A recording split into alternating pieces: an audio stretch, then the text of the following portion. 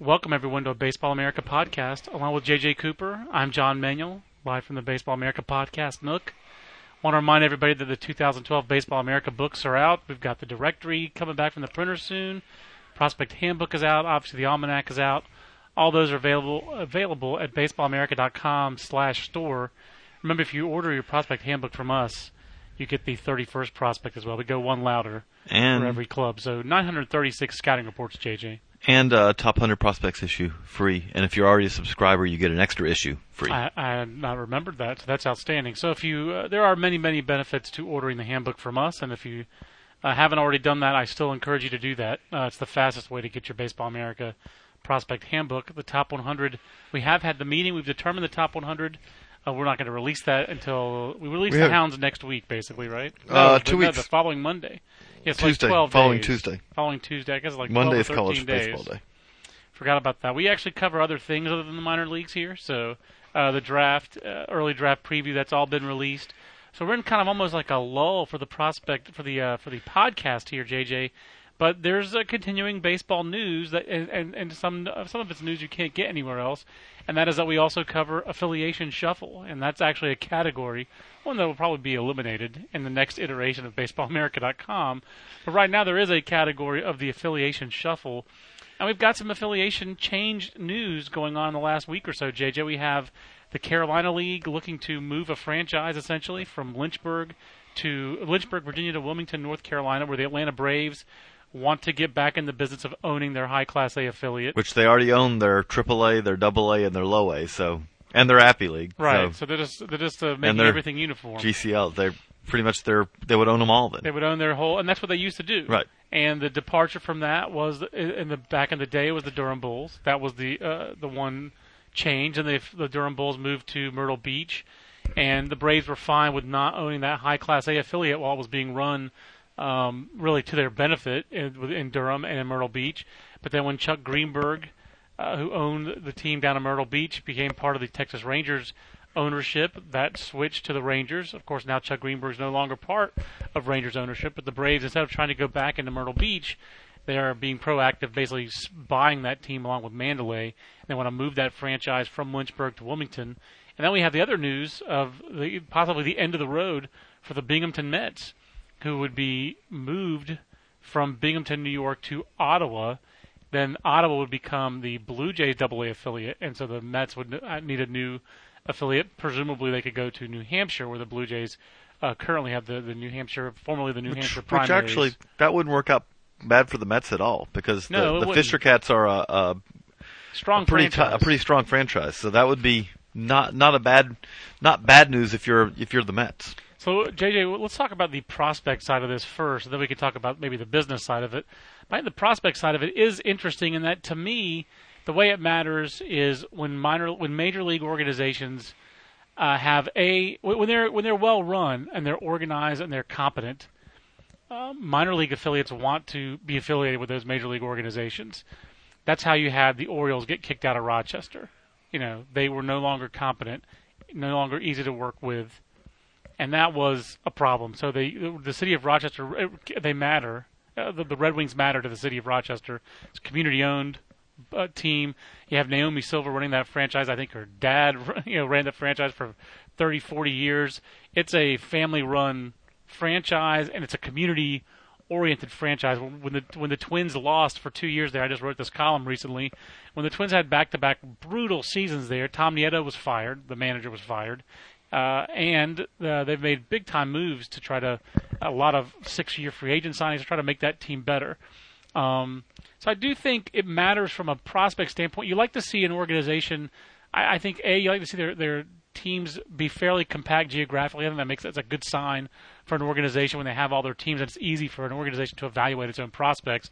That's the key, as we talk about all the time, is being able to know what you have. But I think it also is a good sign when you're wanted. It just means that you're run competently and you're run in a professional manner. I think there's even a bigger aspect, which I'll emphasize the negative here for a minute, which is it's worse to be put in a bad situation. Yeah. There are not a whole lot of bad situations out there, but if you end up in one of them, it really can impact your player development. And that's a great point. the way I think of this is you can trace this over the last really 10 years. There are too many teams in the California League right now. Correct. That by any, if you had the magic wand and you could just fix things, if you want to fix minor league baseball, the first thing you would do is you would wave your wand and 2 teams would pull out of the California League and they would end up in the Carolina League. Correct. And the reason I say this is for multiple reasons. Not just because we're in North Carolina and we want teams in Wilmington and Princeton. Yeah. We do, but the reality, the main reason being, if you just, over the last 10 years, there's no other way to describe this, but it's a game of musical chairs. The affiliation shuffle every 2 years is a game of musical chairs.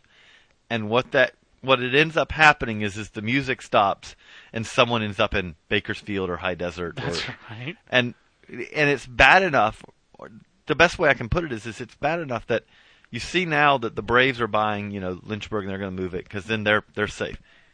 The Red Sox bought an affiliate. They bought Salem simply to make sure that they did not endure another 2 years in the California League like they had just done before that. They were an affiliation that almost ruined, say, Daniel Bard. Yes. An affiliation that made an internet star of Bubba Bell. Right. It was. You don't want to be out there in especially if you're an East Coast team. Right. Because the California League is more difficult from a development standpoint because there are some parks out there that are outlandish would be the best way to put it as far as what they do for offensive numbers.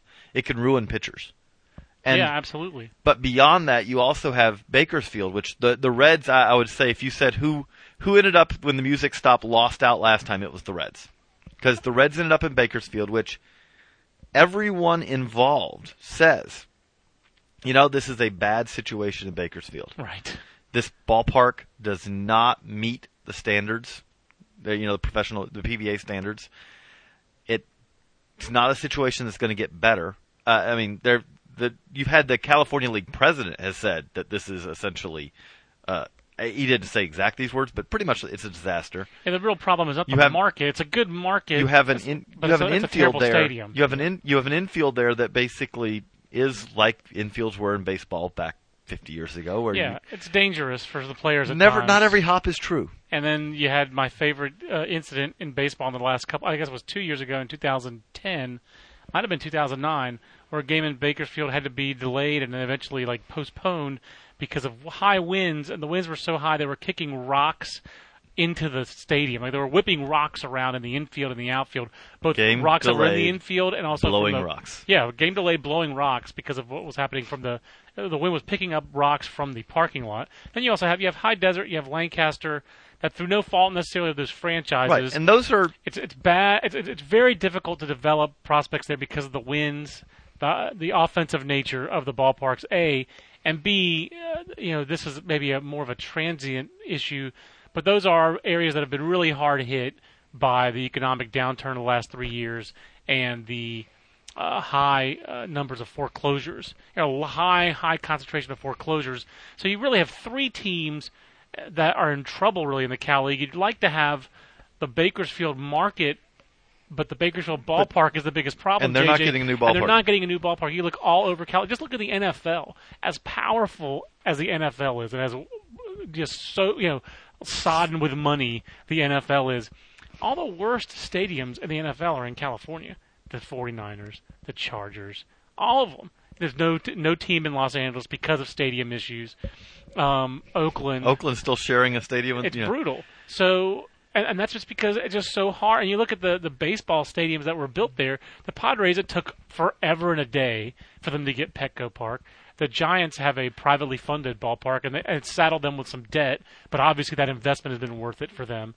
The Dodgers have been there forever, but even if they were to sell, you just see the value of Dodger Stadium in the talks trying to sell the Dodgers. I mean, they're valued over $1 billion, and I think one of the biggest reasons is Chavez Ravine. So, the stadium situation in professional sports in California, tied to the economy there, is such that there's not going to be new Cal League ballparks. Even Visalia is an older one. I was going to say the Padres were trying to essentially do this. Yeah, they were trying to move their AAA franchise, and they can't get a stadium They can't get any public funding. When the right. state's basically broke. And you know what? I'm not even. Let's not go in the political spectrum on this. But the reality of it is that I'm not even saying that's a bad. Like, if you are saying we can't pay the bills, it's probably not a time to say. And by the way, here's $30 million for your stadium. I'm actually in favor of no public money for these things. The Giants are a great example of, especially in the NFL. These teams are all making money. They should, if they invest, then they should get the benefits of that investment down the line. But what it does mean, though, is that realistically, I really my first reaction when I heard the news that the Braves were looking at putting a team in Wilmington, my first thought was that, okay, well, that's going to be we'll have Wilmington, we'll have Kinston, and that'll bring 2 Cal League teams over. Like, to put it on the prospect standpoint again, look at the Reds right now. Okay, Billy Hamilton clearly does not need to go back to low A. Right. He doesn't need to steal 100 bases in the Midwest League again. At the same time, very unlikely to say that he's really ready to make the jump to Double A. I would say he's not ready to make that jump. I would say that would be. So if you're the Reds, I also don't want him sliding 150 times a year in these ballparks in Bakersfield.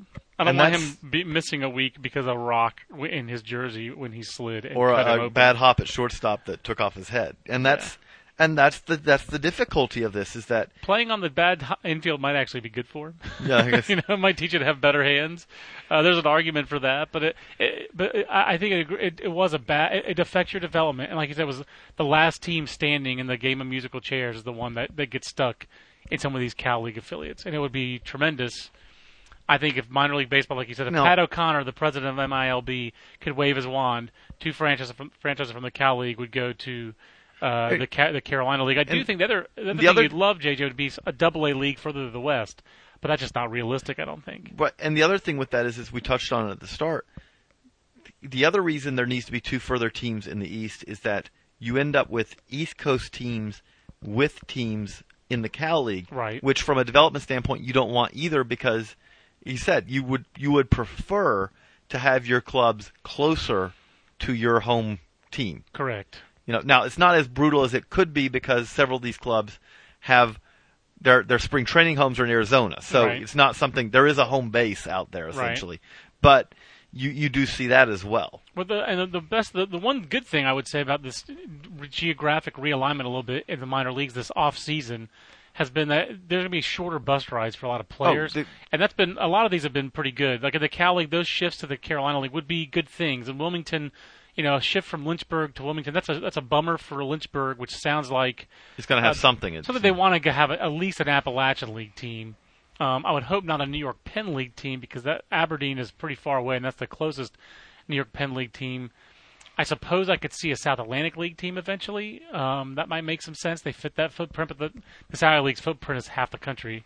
It's smaller now. Smaller now since they lost Bowling Green, I guess, and Lake County. But I could see Lynchburg in the Appy League. I could see Lynchburg also in the Valley League. I could see Lynchburg in the Coastal Plain League. It make more sense in the Valley League, in the summer college level. But I like the fact that you had also the Carolina Mudcats, even though we're going to miss having Double A really close by, that they're moving out of the Southern League into the Carolina League, and then Pensacola's in the Southern League. Just from the standpoint of the players, JJ, it's cruel and unusual punishment to make these guys go from Zebulon to Jackson, Tennessee, and to some of the southwestern parts of the Southern League. There was no such thing as a good trip. Their closest trip was Jacksonville, Florida. So that was just brutal. There was no such thing as a good trip. They had been orphaned. It really what happened is, and it's been interesting to see this happen, is that was a case where the league moved away from them. Right, that's right. They used to fit in the league, but as the league has kind of shifted, as you see Greenville, South Carolina go, the Greenville Braves became the Mississippi Braves. As you saw Charlotte go up to AAA. You saw those kind of things happen. What happened is that you took what used to be a logical geographic group, and they all went away, and all of a sudden you turned around if you're the Mudcats, and every bus ride is a 2-day extravaganza. Yeah, every single bus ride was like a 9-hour trip. Then, of course, you have your worst-case scenario this year, JJ, which is AAA Scranton, the Yankees' AAA affiliate. And they are rebuilding the ballpark in Scranton, and that's a good thing. That's great. But the big problem is they needed a new home, a temporary home, and they wanted to share the ballpark in Newark, I guess, with the Newark Bears, which are the Independent Atlantic League or Can-Am League. Can-Am, which the Can-Am League. That won't give me a problem. That won't be a problem. You would just been. It would just taken. Yeah, you would just a 1-year hiatus. Yes. Also, New Jersey Tech, which is a Division I baseball program that plays in the Great West Conference, plays at the Newark Bears ballpark. If you don't want to be independent, we let you in the Great West. They'd make accommodations, but the Yankees wanted to basically have their team in Newark for a year, and of course the Mets said no, and the Yankees said, "Really? Can we please?" And the Mets said no. So apparently, really out of spite, the AAA Yankees team instead has to. It's going to be play a vagabond everywhere. team. They're going to play everywhere, all over basically Rochester, Batavia, all over the International League and the Northeast. And JJ, this is really going to affect their AAA team. Is going to be pretty good because they've got here's a projected rotation for their AAA team: Dellin Betances, Manny Benuelos, David Phelps, DJ Mitchell, Adam Warren. Two of these guys are their top 2 prospects pitching-wise. And then the other 3 guys are good, solid 4A type guys who I think could, if everything struck right, they could be back of the rotation starters or good big league middle relievers. If not, they're going to be long-time AAA veteran pitchers. Those guys are good professional pitchers. And all 5 of those guys, in one definition or another, are prospects. And they'll have Austin Romine more than likely as their starting catcher. They could have Brandon Laird, who was the Eastern League MVP in 2010, on that roster. But they did not. But you look at their triple. If you use your minor league free agent tracker, go to BaseballAmerica.com and go on the minors tab. Hover over the minors tab, and minor league free agent tracker which pops is a great up. tool. It's an awesome tool. And you look at the 6-year free agents they signed this offseason, it's a pretty ugly list. I'm really surprised. I guess Hideki Okajima is going to try to make the big league club, but if he accepts a AAA trip to Scranton, he better at least have Kiigawa's driver. But you have Doug Bernier, Matt Daly, Grant Duff, Cole Garner, Preston Mattingly, who won't be a AAA, Gustavo Molina, Jason Nix. It's not a great list of AAA veterans, JJ. And so they're good prospects. The name on there that I'm intrigued by is I just want Adam Miller to 1 year show enough left still that he can make one more prospect list because. 27 years old, the former Indians right-hander who still throws hard. I just don't think he throws well. So, but if he ever could, then that would be because I think Miller first popped up on the prospect list in 2003. 2003, so he could have an incredible run of the number of top 30 lists he made. Through 153 innings for Akron in 2006, and it looks like he's thrown about 100 since then. So 150 since then. So we wish Adam Miller health. But yeah, he's an interesting Yankee minor league free agent signee. But the point is, to me, is that those young prospects are not going to have a lot of great support from veterans. Because why would you sign? If you're a veteran, you have a choice. That's right. If you're a prospect, you don't have a choice because they're just telling you you're going here. But if you're a minor league vet who's a free agent, there are better opportunities out there. Yeah, and that's one of the lesser opportunities. So I think everyone would like to play for the Yankees. It's a good organization to play for. If you happen to get on the big league team, you're going to go to the postseason. You can go along for a nice ride. But boy, it's the chances of making that roster are lower. And this year, it's going to be hellacious travel. So some interesting stuff from my standpoint this year on the minor league affiliations, JJ. And you are a Georgia native. And there's been no state, really, that's been affected as much by franchises moving around as Georgia. When JJ and I did not know each other, we happened to be in the same press box at the 1995, was it 95 Sally League All-Star game, which was amazing. It was an amazing game. Vladimir Guerrero and Andrew Jones in the same outfield together. Yeah, and I think they were in the same home run derby, like where the finals were like those two guys. The semifinals were those two guys, I think. Was Derek Gibson in those semifinals? I think so. And Ron Wright, maybe? Captain Caveman, Ron Wright. I think Russell Brania might have been in that year as well. That league was loaded that year. It was a privilege to cover the South Atlantic League in 1995. That was with the Albany Polecats. It was the Albany Polecats home stadium in Albany, Georgia. You had Columbus. It was in that league, the Columbus Red Sticks. Macon Braves. Savannah Sand Gnats. So Savannah and Augusta are still in the league, and obviously Rome has come into the league. But you've had a lot of these other school teams that have left, Macon and Albany Columbus and Columbus. Albany. Those three are chief among them. what do you think the chances are of Ottawa succeeding, JJ? I mean, Ottawa had a AAA franchise and they left and they're going down to AA. It sounds like the stadium needs some work. Will being a Blue Jays affiliate be enough for Ottawa to succeed? Well, it really, I think it comes down to the definition. You've got to put a definition on what's success. And that's what's been interesting to see is that there are two different kinds of success in minor league baseball now, I think. You have a small group of clubs that just are giant money makers. Right. And Dayton. Those, Dayton, Round Rock. Sacramento. You have these clubs where it's printing money. Sacramento, by the way, deserves a lot of credit for being a California city that built a new ballpark, invested a lot there, and they've done a tremendous job with that franchise. That's an exemplary franchise in the minor leagues. But so there's that level of success. And maybe there's some other team that's going to find a market like that, but those aren't out there very often. No. And also, you've got to hire the right GM. You've got to put it all together for that. Then there's the success, which is we do okay. Right. I think Ottawa has a chance to be a success from the standpoint of we do okay. We draw enough that to not be a red ink, right, not be in the red all the time. Right. Your ownership hopes that appreciation, franchise appreciation means eventually you make some money on it and all, but on a year-to-year basis, you're doing okay. See, that the majority of minor league franchises, when they make money, if the owners make money off the franchise, it's when they sell it, not by operating it. And that's where it's become a little more difficult in recent years, though, because one of the ways that you made a lot of money on that is we had that stadium boom. Right, and that's how you built value. You added value to your franchise by building a new ballpark. Right, and now, or if you didn't build a new ballpark, you sold your team to someone who put it in somewhere else. That's right. There are less of those opportunities out there now. Significantly less than there were 10 years ago. And the reason why is the bar is a lot higher to get that new ballpark. And we see that in Wilmington, North Carolina, where they're going to talk about a $30 to $35 million project in a place that has had minor league baseball before. I think Alan Matthews' old house might still be on the market from when he worked down there for the Wilmington Waves. Before that, it was the Port City Roosters, where Steve Bryant, who runs the Carolina Mudcats, ran an affiliate for the Mariners for 2 years to keep that team from being relocated to Puerto Rico. So that's my question, JJ's. Those are possibilities down the line would be foreign, international outposts, and maybe even Caribbean outposts, and maybe down the line Cuban teams like Havana used to be in the International League. Because you see the diminished interest in winter ball, as I see that. Diminished interest in winter ball.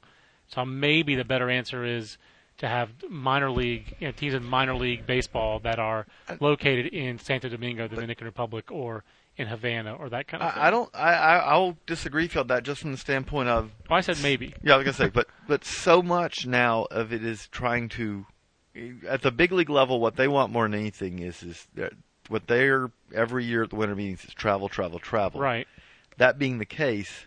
You're talking about flights there, no doubt. Well, and so what you're talking about right then, if you're talking about flights, then what you're talking about is a AAA club, essentially. Right. Well, even then you're looking at travel cost, customs. We're at the southern end of the International League, so that'd be a tough trip. We're in the International League South, Durham, Norfolk, Charlotte, Gwinnett. Those are all bus trips for those teams. That's the only time. That's the times they don't fly. Those are bus trips.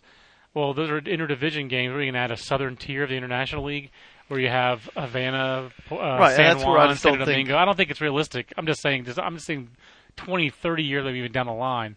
That's where I could even possibly see that, because I don't see how there are not a lot of other places to move domestically.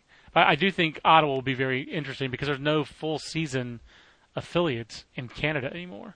Everyone's gone short season, and the only other one that exists that's affiliated. That's affiliated is Vancouver, and all the other short. There's no Atlantic League teams in Canada, are they? No. That's the only kind of full season indie ball team. All the rest of indie balls are really short season, 80, 90 games, right? So I lump them in with short season. So that's what I wonder about. Ottawa is really going to try to buck a serious trend where 10 years ago you had Edmonton, Vancouver, Calgary that were all full season affiliates. If you go back 20 years, you had like London, Ontario, and a couple others. I think that were full season Canadian-based affiliates, but not anymore. You don't have that in Canada. So Ottawa's really trying to buck a trend of being a full season affiliate. It's the Baseball America podcast with John and JJ. I think we talked even longer about affiliation than we thought we would. I'm not surprised, though. Nor am I. But look, now we had a kind of an open format podcast, JJ. So we're going to take some of your questions, podcast questions that were either tweeted at us or sent to us at podcast@baseballamerica.com. You can do that anytime for any of our weekly podcasts. We also want to remind you that starting February, I guess it's 20th, 21st, or is that Monday? So the college baseball season starts the 17th, 18th, 19th. So the 20th, we'll start our weekly Monday college baseball podcast. And we're going to try to add a video Skype chat between myself and Aaron Fitt debating one team of the day in our top 25 and bring one of those debates to you before so we could load that quicker than the actual longish college podcast. So looking forward to the college season. JJ, why don't you start first with what are some of our email and Twitter questions? Okay, so here's a tweet from Aquanark, I believe, asking, is there a non-zero chance that Xander Bogaerts sticks at shortstop? Non-zero, yes. Yeah, I don't think it's out of the question. Because some of these guys, it's unlikely. Some guys, are early bloomers, JJ, and they do stop growing. Like with Miguel, I think this ties into Miguel Sano pretty well. I see people assume that Miguel Sano is moving to first base or maybe an outfield corner. We both saw him. How much more does that guy have to fill out? Right. He's 6'4", 230 now. We had this discussion at the time. Yeah. You could say, I can see where that would happen because maybe he's on the Miguel Cabrera path, just he's earlier on it, which is he's 235 now. And by the time he's 25, he's 275. The thing is that Miguel Cabrera, there wasn't an in-between. Miguel Cabrera was 6'2", 180 when he signed. He was like 190, maybe 200 when he was in the big leagues. You look at the picture. We have the Marlins media guy from 2004 sitting right over here somewhere. He's skinny. He's on the back. Look at his face. He's skinny. When he got to the major leagues, he wasn't a fat guy. He got bigger. And I obviously got to the big league when he was 20, and we'll see what age Miguel Sano really is. We don't really know. We believe he's 18. I happen to think he's not headed for 270 pounds, but we just don't know. I happen to think that Troy Glaus was 6'5", 240, and does not move as well as Miguel Sano. So I'm not going to rule out Miguel Sano staying at third base, just like Troy Glaus at age 30-something played shortstop at that size for the Toronto Blue Jays, and that was a crazy mistake and a stupid thing to do. But I'm not ruling out Xander Bogaerts. Miguel Cabrera can play third now. Yeah, I'm not ruling out. But the signs point to him moving off shortstop. Right. The long he would have to be the exception. Especially, yeah. You look at it in that organization also, and you say, okay, the likelihood is he's going to move either to the third or a corner outfield spot. Right. Is where he's going to end up being. I think the standards for shortstop defense are getting back to being higher than they were during the Mitchell Report era. As offense declines, first of all, if you have an offensive player who can hold his own at that position, then you have Troy Tulowitzki, and you have a $200 million player. Actually, which leads in, we'll tie it in because we have another question. We have a question from Dan Smith, Dudo Dan. See what I did there? I did that on purpose. Nice segue. Thank you. And he said, what are the chances Troy Tulowitzki, Twitter, you got to shorten it, can win an MVP? I like those chances, JJ, but I do not like it for 2012 because I'm wondering what the Rockies, they've been all over the map this offseason. It's been an odd offseason for the Rockies, and I like the move they just made. The trade for Jeremy Guthrie. Yeah, trading Jason Hamill and Matt Lundqvist. Oh, yeah, you got like that for Matt Lindstrom. I was about to call him Lundqvist. I knew that was wrong. Matt Lindstrom for Jeremy Guthrie. I do like that move quite a bit, actually, for the Rockies. I don't know that Jeremy Guthrie's a natural guy to succeed at Coors Field, but I think that Jeremy Guthrie's just going to be energized by being out of Baltimore. I mean, that's just got to be a huge benefit. And we've talked about this before. I think their inability to develop domestic prospects has really been an issue for them. But I still don't see starting pitching being enough there, especially with Juan Nicasio's injury last year. You can't really depend on him. Although the early reports are they're positive. Velo. That's great. You just can't. You pencil him in. You put in Julius Cecine and Jeremy Guthrie. I think you have a good idea what you're going to get out of those guys. But the National League West, I don't think it's completely wide open, but I do think it's more wide open than most divisions. On a year-to-year basis, I think it's the most competitive. I'll say this, though. You see what they've done in the last year, essentially, and I think they have put themselves in a better position. And this is where a Guthrie signing helps them, because they have gone out and gotten pitching. Pomeranz. Right, good point. Drew Pomeranz needs to be a key part of the 2012 Rockies. I agree. You figure with the offense they have the pieces, enough pieces, and all that the offense should work out. And I think from a prospect standpoint, I think it also merits mention that it looks like Alex White's going to be part of their bullpen in 2012.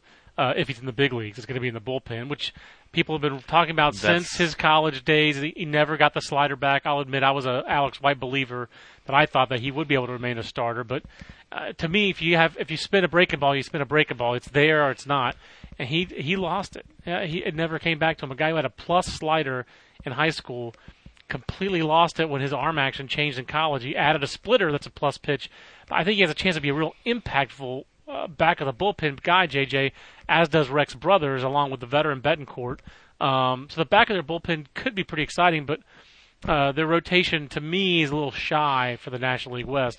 I also didn't like trading Chris Iannetta for them. I didn't like that deal for them. They've kind of completely overhauled their infield and behind the plate too. So it's really Carlos Gonzalez and Troy Tulowitzki's team, and then we'll see how the pitching goes in Colorado. But so I don't see an MVP this year, but I do see Tulowitzki. That, and it's like, wow, Todd Helton's still there. He is still there. It's just one more year, I think, on the contract. This might be his last year.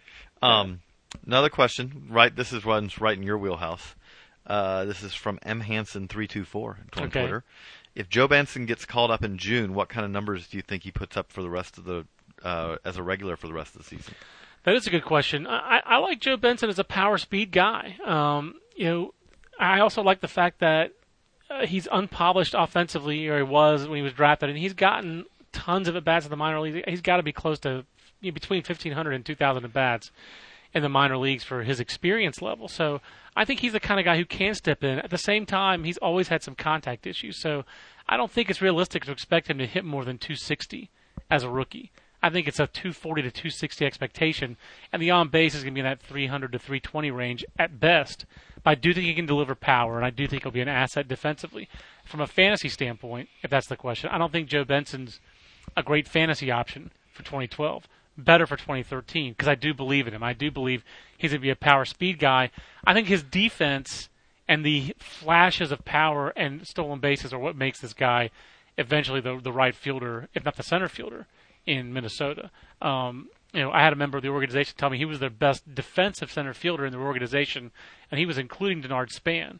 So, to me, long term, he fits in their outfield even in the next 2 years with Josh Willingham, Denard Span, Joe Benson. I think that's the best case scenario for the Twins, and they have a lot of center field prospects percolating up in that system. If he doesn't fit at second base, Eddie Rosario. If he figures out how to hit right-handed, Aaron Hicks. We'll see if he ever will. Actually, it's left-handed. That's the bigger problem for Aaron Hicks, left-handed. The one where he gets all the plate appearances. So that's an issue. But I think Joe Benson's... Ben Revere's still kicking around, trying to figure out a role. He's still there, but I don't think he's going to be a regular. I've always said that, and he'd have to hit a ton to be a regular because he's limited in other ways. Yeah, and really he's limited. Power and defensive versatility. Those are just not his. Those are not his strong suits. Rolling on the podcast, JJ. Here's a question I had from Charles Anderson, whose Twitter handle is @JustChuckingIt. If you had to give a variance, how inexact are organization rankings by year end? Team needs versus star power comes into it? ? Well, that's a good question because in the handbook we did have our organization rankings and they're already obsolete. Quickly obsolete because it didn't include Yu Darvish signing with the Rangers and it didn't include the Nationals trading for their top 13 prospects. But at that snapshot, and that's what they are. Organization rankings are a snapshot. The Nationals, I think, were our number one organization, JJ, because of their star power. And it starts obviously with Bryce Harper. And that's when we're doing it. Depth plays a part. It definitely does. But star power is the most important thing we look at because star power trumps. The reality of it is that if Bryce Harper, that's the way to put it. Okay, here's an example I always like to give. If you go back and pull out our first prospect handbook, the one Corey Patterson on the cover. Right. Cringe. And you look at the Cardinals list. The Cardinals list has nothing, essentially, other than number 2 prospect, Albert Pujols. Right. If you're the Cardinals and you said, okay, if you had it to do over again, would you do that over again? You say absolutely. You know why? A guy like Albert Pujols changes your entire organization. He does. He changes. If you have a Hall of Famer. Yeah. And obviously, there are a whole lot of guys who we project as impact prospects. We're not saying that they're Hall of Famers. Right. But if Bryce Harper, who has the potential to be a Hall of Fame type player, I mean, the reality of this is he's, as Jim Callis has said, the best power prospect of ever. The draft era. Yeah, not ever. Of the draft era, yes. Right. If you have that kind of guy, he by himself, if he lives up to expectations, makes you, if you didn't get anything else out of this organization, that would be one of the best organizations, farm systems in baseball right now. No doubt. If he can produce at that level. And after trading all those guys, it's just about right. it's Harper than a lot of their draft guys. They've gotten a lot of money the last 2 years. And the thing about that is that because those guys are so much harder to find than the depth. The depth you can piece your way to depth by signing a couple of $1 million guys who you hit on, or right. a couple $3 million guys or whatever. You can't just go out there and luck yourself into a cornerstone guy. I think the Cardinals are a great example of that, JJ, and I think a lot of people who are Astros fans are asking themselves this question, and we've talked about it a little bit this offseason with regard to Jeff Luhnow. I mean, the Cardinals, we never rated their farm system as tremendously high, even though they did have a lot of contributing pieces on the 2011 World Series champions. But for the most part, the recent contributors were, role players. Jaime Garcia, I'd say, was the only exception. Jason Mott was drafted in 2003. So out of guys that were drafted under Jeff Luhnow, the big contributors were role players. Like David Freese wasn't even drafted by them, but he was drafted in 2000. He was a Luhnow type player. But Alan Craig, Daniel Descalso, John Jay, these are complementary players. We're really never going to rank a farm system that high that's full of John Jays and Alan Craigs. And here's the reason. They're useful. But the reason the Cardinals rank higher now, JJ's, they have stars. They have impact. But Shelby Miller, Carlos Martinez, Oscar Taveras could be a batting champion. They have impact talent now. And the other difference, the thing I was going to say, though, is that those players are useful if you have an Albert Pujols. That's right. If you've picked up an Adam Wainwright. That's right. If you picked up a Chris Carpenter. If you've developed a Yadier Molina. If you paid $140 million for Matt Holliday. Right. If you have those stars. Yeah. Then you need the complementary players. And I think their lack of depth and their lack of complementary players was the reason they won 90 games in the regular season. They had some really big holes, and they filled them. Second base, shortstop. They went out. They were able to fill them. They found ways to fill those holes, but they would have been better off with low-cost, homegrown, middle-of-the-diamond players, and those are very hard to find. Taking it to the other end of the extreme. The Royals are the grand experiment right now of seeing, okay, can you just build a team from a farm system and succeed? Because that's what they're trying to do. Well, really, the key for them to do that is not finding 9 guys who they can put out there who are solid big leaguers. If the Royals are going to succeed, it's because they have to get Hosmer or Moustakas or Salvador Perez or keep going. I mean, right. I have a better example for you, and that's the Rays, because everyone thinks of the Rays as the ultimate homegrown team. No, they've found some homegrown stars, but a lot of their other players are not homegrown, right. But like Ben Zobrist and Matt Joyce. But they've hit on David Price. They hit on Evan Longoria. Those draft picks, and obviously they hit on a couple lower picks in Jeremy Hellickson and then Matt Moore.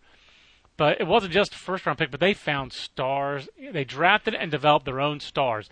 They've shown Paul Crawford. They've shown, and obviously it didn't pay out for them, but Josh Hamilton. Right. They've proved, JJ, that drafting and developing your own stars, that's the only way that teams like the Royals and the Rays can get stars.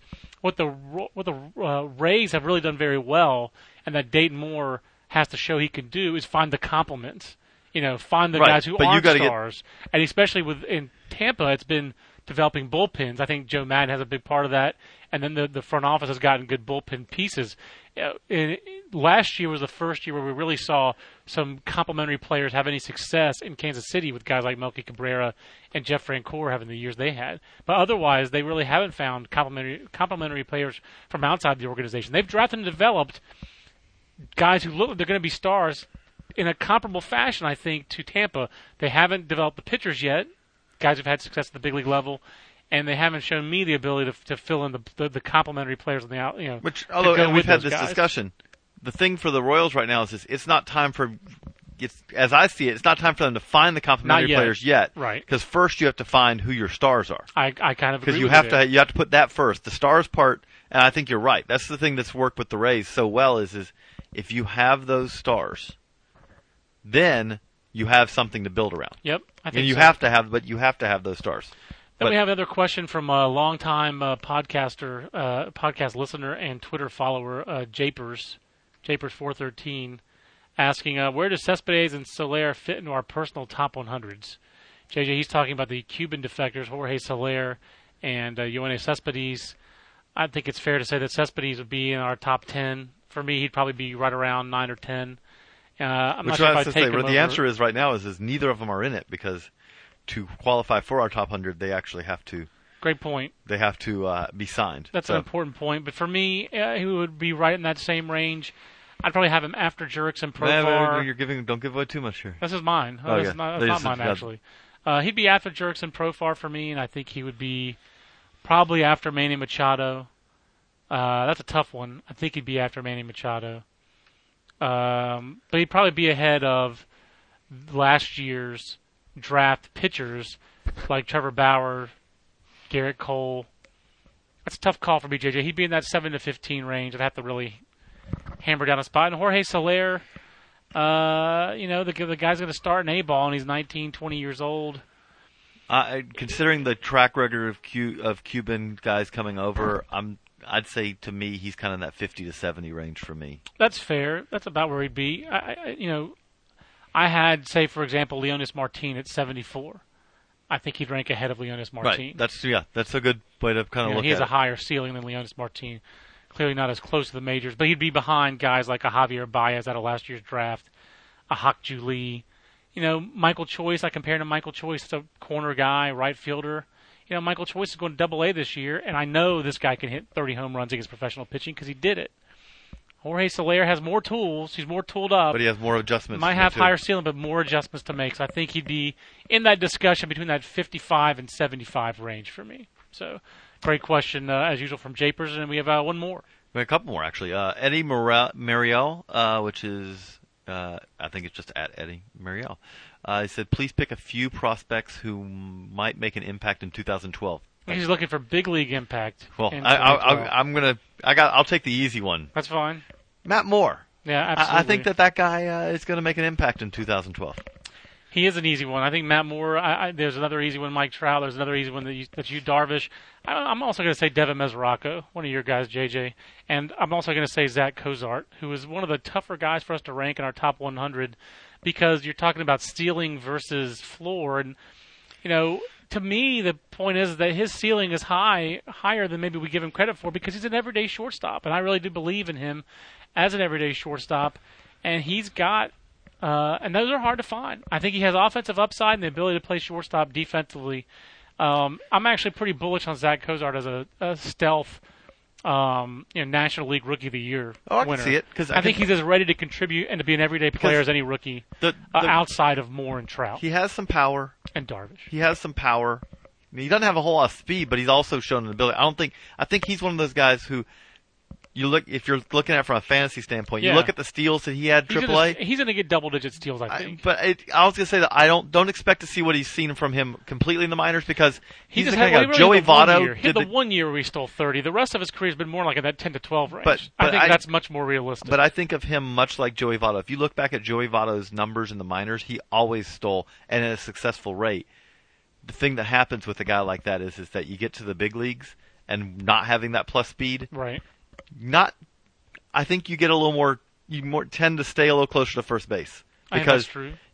You're not going to steal as many of those where you go, hey, this guy's so slow to the plate that I can just. I think he's savvy enough that if he stays healthy and plays 130 games as the everyday shortstop for the Reds, you're going to see 10 to 12 stolen bases. 10 to 12, yeah. Don't That's expect it, yeah. And I'll give you that. I think he's going to hit double digits. Right. I don't think he's going to steal 5 bases either. He's not a burner, but he's not a slug by any stretch of the imagination. And that's the thing. He doesn't have one really big carrying tool. But I think he's about a 55 defender, 60 defender. That's average for a big league shortstop.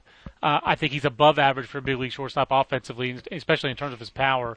So I think you're looking at a guy who can hit 260. The average is probably not going to be great, runs. but that's, you know what? I was going to say, if you can play defense and hit for some pop, you can.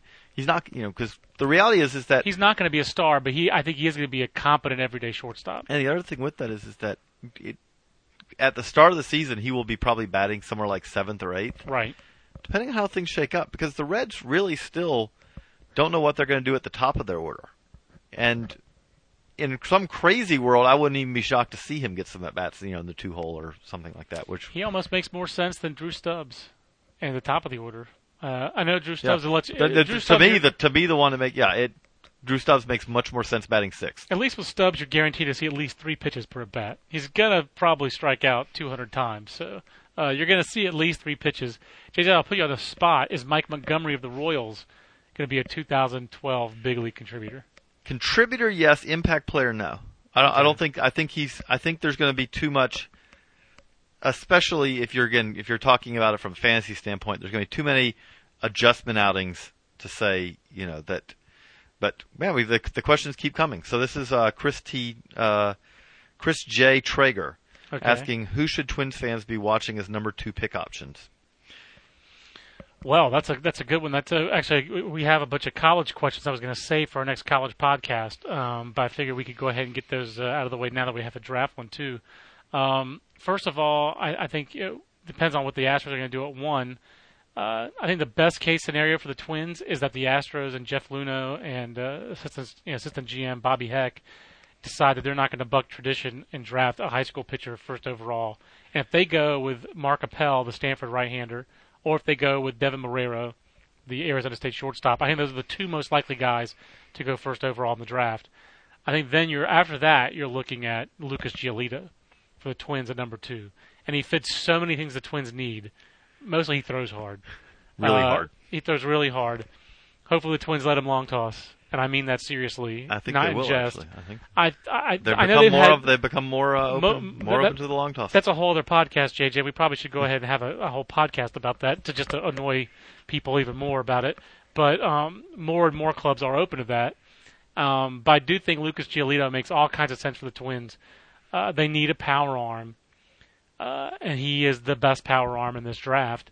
And they aren't going to be the ones outlaying a maximum of $7.2 million to a high school arm. So to me, it makes a lot of sense. Well, and that's your best case scenario. You also have a certain. It's a minor thing, but it does make a difference. You have much more of a certainty now. Yeah. That you're going to get that guy, and you're going to get him pretty quick. There's just no way that Lucas Giolito is going to turn down. I think the bonus value there is $6 million. The best way to put it is you're not going to turn down being number 2, because the reality of it is you already know there is no uncertainty now. That's right. There's no way 3 years from now that Lucas Giolito is going to get a Steven Strasburg major league contract for $15 million, because those are not allowed in the rules anymore. You know that you can't get that. So yes, you could come back in 3 years, and instead of getting 6, you could get 8. Right. Well, maybe. That's if you go number 1 overall. Exactly. And if the allotment goes up every year, if that all happens, you could make $2 more million in a perfect scenario. Well, I love college. That risk is not worth. I love college, but I'm not going to recommend that to any player, to turn down $6 million at a high school when the chances of you making more are so small now. So that's a big change in the rules, JJ. So that's your best case scenario. I think your other possibility that has to be looked at is Joe Mauer with his health issues last year. The Twins are very shallow in catcher depth in their farm system. They really don't have any. So outside of Chris Herman, who's never caught, I don't think, more than 70 games in a year. So you could look at Mike Zunino with Florida. This is a franchise that they have some ties to the Florida program. Kevin O'Sullivan used to be a coach, a minor league coach in the Twins system. So Mike Zunino would be another, I think, a very likely option, JJ. We've got a couple more questions. Let's wrap up with these two questions, okay. And we'll close Actually, here. I think it's one right here that we got. One you may want to you can skip if you want. But Bobby Mitchell. Joe Lacates, the answer is no, not yet. I did not show plus makeup. Actually, wait, no, actually I did. I'll relate this story. Joe asked me about if I'd be able to get over the Austin Rivers shot. Did I show plus makeup? And my 12-year-old nephew is interning with us and staying with us for the last 2 weeks. He's not interning. He's helping out. He's doing some office help. But he had to. I watched the Duke Carolina game with him, and JJ, I used baseball terminology to help my nephew get over that game sooner than he would have otherwise, because he was not handling that loss very well. And it's pretty good to have a 12-year-old watching the game with you, so that you don't act like a 12-year-old when the game doesn't go your way. And I just basically told him he had to wear it. And sometimes you just have to wear it on Facebook when your friends are giving it to you. You wear it, you don't let them see that it hurt you. So, Joe, that's my answer. I'm only going to answer that because it's Joe Lacates, and he deserves an answer, JJ. But Bobby Mitchell asks, what are our thoughts on St. Louis Cardinals' Matt Adams? And, boy, Matt Adams, it was a good offseason, a good 2011 for him, JJ. First of all, he hit 30 home runs in Double-A. Second of all, Albert Pujols is gone. So I still think Matt Adams has obstacles in his path, but it sounds like his power is 100% legitimate. I'm pretty fascinated to watch this guy in AAA, and if he gets an opportunity in St. Louis, he's earning his way toward an opportunity, and there's a lot more opportunity now than there was a year ago. The guy can hit. Yeah. I mean, that I remember talking to John Rodriguez, the Quad Cities manager, about Oscar Taveras last year, and he was raving about Taveras' hitting ability. And the point he made was, he said, Taveras is the best hitting prospect we have in this organization. He said, well, him and Matt Adams. That's interesting. Like, he put him on that same threshold as far as the ability to put bat on ball. And Oscar Taveras has a really an extreme ability to put bat on ball. So that's saying something for Matt Adams to put him there with them.